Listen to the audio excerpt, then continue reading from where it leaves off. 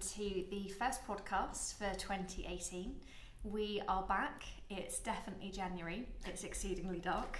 So we thought we would kick off the year with a bit of a look at some of the Christmas and Black Friday data that we have been looking at.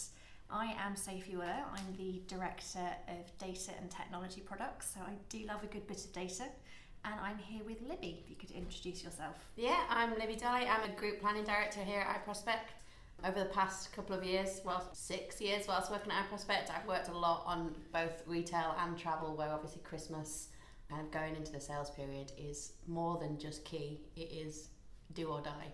So we're doing well with the data so far. Libby has already turned a couple into 6, but we are delivering business outcomes, so we like those sort of returns. As Libby said, we know that particularly for a lot of our retail clients, the November-December period is absolutely critical. But some of the things we'll be looking at over the next couple of minutes are actually some of the almost peripheral industries that we don't necessarily think about. So there's the stuff that sits around that enormous retail machine. So let's start with a bit of a look at Black Friday. From a personal note, I actually didn't buy anything this year, which was primarily disorganisation rather than lack of good deals. But I did notice in the news actually, it felt to me that there was a bit of a backlash this year against almost the idea of Black Friday and the big discounts and the consumerism. Has that borne out in the data? Did we notice anything like that for our clients? Yeah, definitely. I think we've seen this year a decline in people just looking for Black Friday deals. So the search data around Black Friday sales, Black Friday with brand names called in has definitely gone down year on year. I think the whole premise of Black Friday coming over from the States and being about that day after Thanksgiving that we don't celebrate in this country. So it's not a public holiday. People are still at work. It has never really landed in the same way that it does in the US. And I think, we all still remember from maybe 3-4 years ago the people being trampled on in Asda's fighting over TVs. That kind of cultural backlash, everyone was very, very quick to avoid that the following year, and the messaging that people went out with around Black Friday was a lot less aggressive, I think, this year, and a lot more about trying to create a relationship with the customer and rewarding loyal customers so you can get early access to sales rather than coming in and saying everything's 75% off. And I think, that has changed the whole habits around Christmas that we see within traffic and things like that. Is 3 years ago, Black Friday was bigger than the week before Christmas, which blew everyone's minds because everyone was like, we've not planned for that. All of our budget's in December. So we've had lots of clients pull budget forward to November, and now it's kind of, do we still need to do that? Is it a different matrix of comms? Do we look at how owned media can work a bit harder for Black Friday? But it's definitely a shift, less from aggressive sales messaging, more about early preparation for Christmas. One of my favourite random facts that I have seen is that actually 6% of all Black Friday searches were made after Black Friday, which perhaps bears out that cultural piece, which is people going, oh, it happened, but maybe I missed it a bit this year. Yeah. Or what deals? In my case, what did I miss? Yes, you did miss a good deal. Had some very random conversations with friends about discounted Hoovers because my life is very rock and roll. Yeah, and I think it's, we saw everyone going Cyber Monday, and then this year the Cyber Monday sales have paled in comparison to last year, but also in comparison to Black Friday. So it's just, we're creating days for actually the general consumer, us outside of our little digital marketing bubble, really don't care about. They don't want to start shopping until December. And it's interesting, people that are buying on Black Friday are buying for the sake of buying. So our client reported much higher levels of returns in the weeks before Christmas, suggesting that people have bought, realised it's not any good, or don't send it, or they've bought lots on sale and then have sent it back and it's not turned into a Christmas gift anyway. I didn't even buy something in the Black Friday sale, but I remember being in the post office about the first week of December, just returning a load of parcels because that was the time that I got round to it, and there were a lot of guilty looking people. So Black Friday, we've made it through the madness, and then it's December. So who dominated the Christmas market? What do you think looked particularly good as a consumer? Did you notice anything in particular differently this year?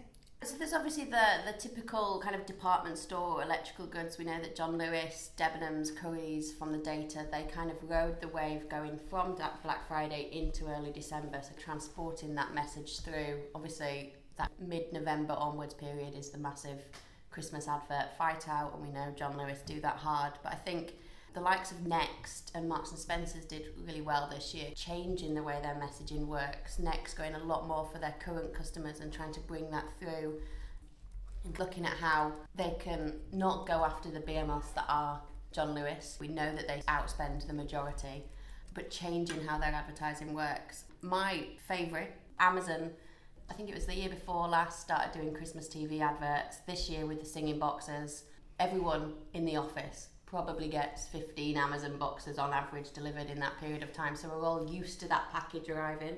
I think using that as a Christmas vehicle that worked really well for them. And we know that they, by far and away, were the biggest website throughout December, kind of 4 or 5 times bigger than the third place on the chart, if you look at Google being number 1. And in terms of search share of category data, they owned 26% of all retail category search at Christmas, and that includes people looking for particular brands. So it's more than just domination. It's Amazon being a place that people go to at Christmas now, not just to buy, but also to use Amazon as a search engine.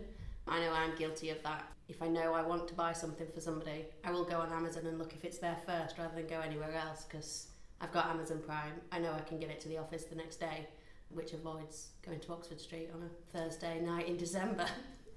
It's really interesting actually, because the customer experience there, again from a personal perspective, that's one of the things that Amazon has absolutely nailed. They make it so easy for you to buy things and get them. One of the caveats that I would put there is that that's possibly a bit of a London-centric bubble. Yes, yeah, definitely. And I still find it absolutely crazy, like over a quarter of search is going through Amazon. But I mean, they sell everything. They sell everything and they make everything so easy. So I ordered a set of whiskey glasses for my brother at Christmas. One of them arrived smashed. Well, actually, more than arrived smashed. I gave it to him smashed on Christmas Day. So when he unwrapped a smashed glass, I was kind of like, oh, let me take that back. And I went on Amazon app at Christmas, organised the return. Well, they didn't even want a return, but by the 28th, there was a fresh box arrived at his house with a replacement present in. They make the whole thing really, really fluid. And I think I'm guilty, outside of Christmas, of talking to clients and talking about that one-click purchase journey that Amazon they've taken as their own. Everything you can do on the Amazon website, you can do it within 1-2 clicks, especially if you're always logged in, they've got your data. We're talking to clients about how they can replicate that, and it's every time somebody else gets as good as making a user journey as fluid as possible, Amazon then go and upgrade theirs anyway with touch and now the voice stuff. They came out kind of last week. The Echo devices were their biggest selling products at Christmas. That then has big knock-on effects on how retail might work this time next year. If you've got an Amazon device in your house, you're thinking about Christmas ideas. Do you just ask for it and the next day it's at your front door? They are constantly trying to pioneer what's happening in the sector, and that means that nobody else can catch up with them anywhere near as quick. We've spoken the last few minutes quite a bit about customer experience and the ease of buying online. But again, people still do go to shops. Yes. Like, there are still people turning up, buying stuff in person. And perhaps borne out by the stat you shared earlier, which is that returns are up so much. There is still a need for people to go and look at things in person. So I know Google Trends was showing that shopping searches with location-based intent peaked in the week before Christmas Day, up around 5% on 2016 in the same period, and 28% on the 2017 average. So again, bearing out that idea that people do still want to go and look at stuff. If we think as well around the companies that we know did quite well around searches, perhaps also for Boxing Day, the department stores, Next, Currys, Argos, all again having significant surges in traffic, showing that kind of traditional Boxing Day in-person sale is still a thing. Does that ring true for you? Is that something your clients are seeing? Yeah, I think so. And I think there's always going to be those elements of of Christmas that you have to buy in person, but you prefer to buy in person. So the grocery shop, we know, and this has probably been a big proof point of what we've seen over the last couple of years in terms of the budget grocery shop. Aldi and Lidl both have come into the press in early January and said that they had absolute record Christmases. There was a brilliant stat from Aldi around selling 200,000 bottles of wine, champagne and Prosecco per day in December. You can see why everyone's doing dry January. Yeah. People going in and buying that, that's kind of stuff that you know you're going to stock up on. You can go and get in early December and put in the back cupboard. And then that changes the kind of habit throughout. So people are still going to store. I think we had a bit of a weird Christmas period with Christmas falling on a Monday, is that the Saturday before, so the 23rd, was still an active shopping day. So people were going to shops. It was too late to get things delivered. So I'm expecting to see big retailers come out and say that weekend probably changed their numbers for the rest of the year, and then people maybe a bit hesitant to go into store on Boxing Day. Some stores have come out and said that they did see a drop in footfall on Boxing Day on the high street, but that's imminent of people going in on the 23rd. A lot of people had gone into sale early, so we know that Argos and John Lewis had gone into sale on the 23rd. So people were already picking up sales pre-Christmas rather than just Boxing Day, and I think that's something that has been a bit of a trend for the last couple of years, going into sale early.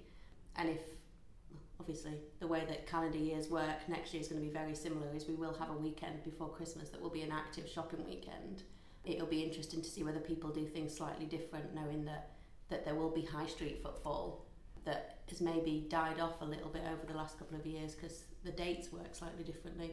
Unless there is a big logistics change and everyone can still do last minute delivery on Christmas Eve. But I expect to see high street footfall still be really important for the next couple of years. Brilliant. So that is a beautiful segue into my next question for you, which is, what do we think the key learnings are? What would be your maybe 3 key takeaways from the data and the activity that we have seen this year? Maybe something around how you approach Black Friday, something around how you approach, let's say, the sort of Christmas search, and then maybe the bit as you head into the new year. Yeah, I think as much as we've kind of sat here and said Black Friday wasn't as big a deal this year, it is still a really important calendar day, and if you're not there, you risk losing out to your competitors. So it's about what your offering is and about what your messaging needs to be, and what works most for the business. So people are still going to push Black Friday sales. If your direct competitors are outbidding you, you need to have that budget reserved for November onwards, and a lot of people still use Black Friday as the start of the Christmas shopping period. So the way that we've worked with clients this year is that you have your monthly budgets up until November, and then your November-December budget is one big fluid pot that you can start to move around based on what's happening with competitors, based on what your sales activity needs to be, so that it's about budgeting for the whole 6-week period rather than the 2 months separately, because I think that is when you start to get into the point where you don't have the budget left over for at the end of Christmas. I think the point around local, if you are an offline online business, local search is still really important, and mobile activity around those high streets as well. We see a lot of people searching on mobile whilst out and about. Still researching prices is a really key element. So look at how your mobile bids are working throughout that period. Look at how you can target using mobile data. So we work with some great partners around targeting on the high street, getting people in store, and that's such a key period. If you picture walking down the high street in December, it's Christmas decorations in every other window and then sale banners in on the others. Cutting through there and using data really cleverly is going to be key. And the next thing, we kind of can't get away talking around Amazon at Christmas. For a lot of our clients, there's 2 skill sets with Amazon. I think for agencies like us, Amazon are becoming as important a partner than the Googles and Facebooks have been over the years. We're talking to Amazon just as much as we talk to those guys around media within the Amazon platform. They have such a wealth of data around what people are buying, how we can target people, that if you're not using that on the platform to recruit new customers, you're definitely missing out. And then the other skill set is, if you are working with them as a reseller partner already, how can you kind of get those 2 things to talk to each other? I think that's been a big shift this year with a lot of our clients, like Diageo, like Philips, where there are two completely separate teams at the client who are dealing with the logistics of how your product is delivered if you list a bottle of Bailey's on Amazon, versus how do you advertise a bottle of Bailey's using Amazon data. If the two things aren't talking to each other, that fluid customer journey that people expect when they go on that platform isn't going to be ideal for the customer, which at Christmas is basically a lose. I would completely agree. Just to play those back to you, so your 3 key learnings from this year then, key recommendations I guess, will be to treat the November-December 6-week period as one pot to increase the potential to be fluid. Don't forget mobile, use that as a way to drive that footfall, perhaps reduce all of those returns. And forget Amazon at your peril. Definitely. One of my most fun facts, do you love a fun fact, that came out of this is that apparently Amazon ships something like 1 parcel to every 3 people in the world. Yeah. That's a lot of parcels. Yeah, I would be guilty of a good share of that this time. Fortunately, my recycling is collected weekly because there was a bit of a cardboard situation. Yeah, I mean, the Amazon thing, and I know our last podcast or the podcast before was very voice focused and how that is going to grow next year. With them bringing down the price on the Echo devices, both the full one and the Dot, it's only going to change shopping behaviour. It is the early adopters so far that have bought those devices, but that is the people that have got the Prime accounts. That is the people that are Amazon buy-ins already and are going to be looking at how they can shop in the most barrier-free method possible. So you can only expect that product to develop. They've got 10 months to kind of look at how Echo shopping and Alexa shopping could really, really change next Christmas. And we know that they are looking to put Alexa in different devices. So if you've got Alexa in your car, you're driving home, are people going to start shopping in traffic jams in November? Are people going to start shopping in their kitchen with Alexa enabled fridges? Amazon really are kind of getting into different elements, and you can only look at how then different media are going to be used to affect that. So out of home, are they going to have Alexa call outs? You can buy this now on out of home barriers in November. The Alexa piece I found particularly interesting. From a lot of my friends on Facebook seem to have got them for Christmas, and just there's been a bit of a variety of very frustrated, particularly parents not quite able to get it to work, and then a lot of people saying, why haven't we had this? I'm going to share one quick story. I remember our CEO Stefan Bardega, who has been with us now a bit over a year. The very first time he presented to the company, he was an early adopter of the Amazon Echo, and basically shared a story that his, I think at that time, 6-year-old child managed to order about 1,000 nappies because he hadn't put on any controls on the shopping accounts. That's probably one of my key takeaways from this, which is it's a very clever piece of tech, but you probably want to put a couple of controls on it, otherwise you get a very interesting delivery. I think that echoes one of my favourite stats, the non-Prosecco related, from Christmas, whereas the searches for Amazon Echo peaked on Christmas Day. So that is people that have probably unwrapped them or have bought them for teenage sons or boyfriends, husbands, wives, and then no one knows how to work it. And they need to find instructions or YouTube guides. And we've seen that every year for the past year with Apple and iPhones, people searching for the devices on Christmas Day. But yeah, I think there is always that, how do you then, if you are looking at your customer journey, how do you help that on Christmas Day when you're designing devices that maybe are a little bit more complicated than people think. It's not just you talk to it, there is a setup period. Then there's the interesting thing on how do they then talk to people on Christmas Day. So once you've got your Amazon Echo set up, do they then say, shop the Boxing Day sales? But yeah, we shall see. Thank you ever so much, Libby. As ever, you have been super interesting. Every conversation I have with you, you always seem to know everything. So I'm very grateful. Thank you for your time. For everyone listening, thank you for your time also. We hope you found this podcast interesting. And we'll just leave you with a couple of key takeaways. So the first from me is that the Black Friday, Christmas, Boxing Day period always seems to pass in a bit of a blur. But in that period, it is absolutely critical for retail. It is critical for so many organisations actually hitting their financial targets. And that requires a lot of planning up front. It's 6 weeks, but making sure that you have planned ahead. Libby mentioned you've got 10 months to get your eco strategy working. It does require planning ahead, and it does require making sure that there is fluidity in how you will respond to it, both from a content, a budget, a channel point of view. So although it's January, although Christmas seems like a long way away, although there's maybe a couple of 100,000 bottles of Prosecco knocking around somewhere, it is worth... Or not, if you've drunk them all. It is worth, as you look for your plan, as you look for your plan for the year, to think about when your Christmas planning will start and how you can respond to changes. That's probably the key takeaway for me. And Libby, what would you say is your key advice? I mean, from a completely selfish point of view, as Sophie said, there is almost no too early when it comes to starting thinking about Christmas and thinking about how you can get that plan together. And I think those that do plan early, that start having their Christmas meetings with us throughout the summer, are probably those that where we have got that budget set up. We do know when kind of we can start to activate, we can start to move stuff around.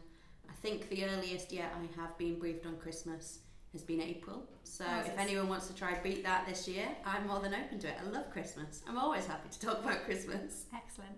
So final thought, although it's never too early to plan for Christmas, it is too early to put up your Christmas decorations. Yes. And if yours are still up, take them down. Yeah, exactly. It's well past 12 tonight. Thanks ever so much, everyone, and we look forward to you joining us for the next podcast.